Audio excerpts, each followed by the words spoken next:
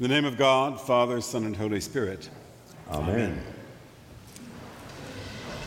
Good morning. Good morning. Happy Father's Day. I say that this morning with the broadest understanding of fatherhood to include godfathers and stepfathers and generous and loving uncles. My niece sends me a Father's Day card every year, which should include virtually every man present, to whom again I say Happy Father's Day. And I add with the utmost conviction, never underestimate the importance of the father's blessing. This is an ancient and biblical thing that conveys authority, permission, encouragement. The father's blessing is deeply important. And we find it passed through the Old Testament, beginning with Abraham and, of course, Isaac, and into the New with the apostolic blessing, the apostolic empowerment, the Father's blessing. Do not underestimate its importance.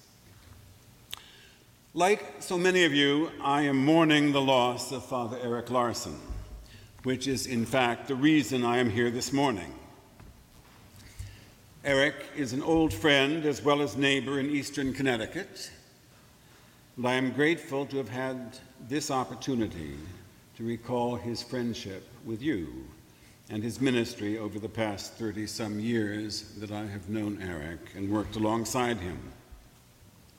We were neighbors in small country parishes in Litchfield County, western Connecticut.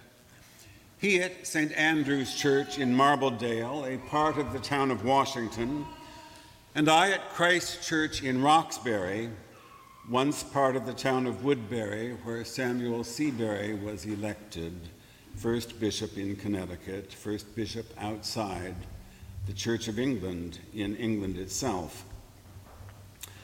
Roxbury separated from Woodbury in 1795, but we were neighbors, Eric and I. And during his tenure at St. Andrew's, which was most of the decade of the 80s, he and Karen personified the warm hospitality for which the parish was known. And St. Andrew's chicken dinners were community events, not to mention their lobster dinners. Yes, lobster, I know. The Housatonic Valley is a long way from the ocean. But that only increased the appeal of the annual event, which brought live lobsters from, not Rhode Island, but Garbo Lobster in Groton, Connecticut. Impressed by what was going on at St. Andrew's, at Christ Church Roxbury, we tried our own lobster dinner, having had no experience, and we were still waiting for the water to boil when people arrived hungry with tickets in hand. That was a lesson learned. The lobster dinner was Father Larson's event. We're not going to poach on that territory. I recall Eric at the weekly gathering of local clergy that met at my house in Roxbury, where we talked about the lectionary readings for the coming Sunday. The discussion helped to get the juices flowing as we set about writing sermons for the next week, and Eric rarely missed a session. His good mind was a stimulus to all of us, and he continued with the group until the family moved to Hong Kong. Before his first son, Ben, was born, I called him Baby Ben, Eric joined a parish group that I led to Israel, Palestine.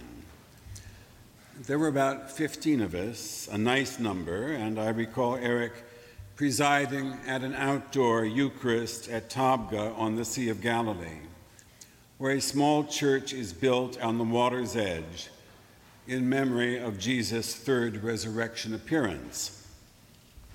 John's Gospel describes the miraculous draught of fishes that his disciples brought in when Jesus joined them.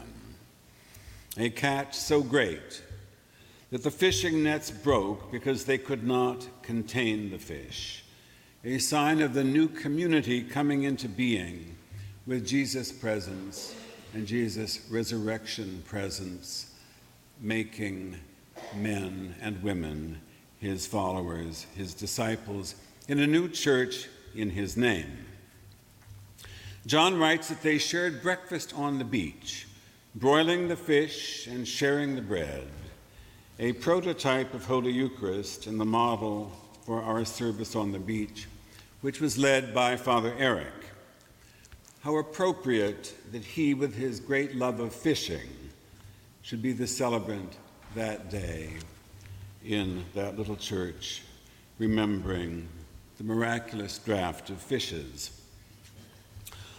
On another day, we went to Qumran in the Dead Sea Valley, stopping in the afternoon for a swim in the Dead Sea. Of course, no one really swims in the Dead Sea, which has such a high salt content and chemical content that it is more like brine. So you dip in the Red Sea and float on your backs, much like a cork. Not everyone in our group wanted to set foot in such water, but Eric was all for it, and a few of us changed in the dressing rooms that were well back from the shore. Sadly, the Dead Sea is shrinking, and we found that the stones on the way to the sea, to the water's edge, were both very sharp and very hot. You should have seen him hopping like a cricket to get to the water. And those of us following right behind him were laughing so much that we almost ignored the pain as we too made our dance to get to the water. From Marbledale, Eric moved with his family, now including Greg, in addition to Ben and Karen, moved to Hong Kong, where he served in the Anglican Cathedral. I know that he was very much missed at St. Andrews, and it was known in the whole area that sexual minorities were welcome there at St. Andrews at a time when such was not always the case in the Episcopal Church. And Eric was both clear and courageous on the subject. After he and Karen returned from Hong Kong, music brought us together through both children. Ben had a passion for the cello, and Greg sang and boarded with the St. Thomas Choir School in New York City. Both came to my 60th birthday party in Groton, and Ben played and Greg sang, sweetening for me that round birthday with music and happy memories. And Karen, who is a gifted keyboard musician and music teacher, encouraged the musical talent that abounds in the family. It comes from her side of the marriage, and she held the family together during the difficult time when Eric was looking for work after leaving diocesan staff in Connecticut. He loved Rhode Island, and he loved his association with Christ Church Westerly during these last years. He loved you. His passing was too soon for us who loved him, and we grieve. But as Paul assures us in his first letter to the Thessalonians, we do not grieve as persons without hope. And this morning we have heard Paul's wonderful letter to the Galatians, which assures us that we are a new creation in Christ Jesus.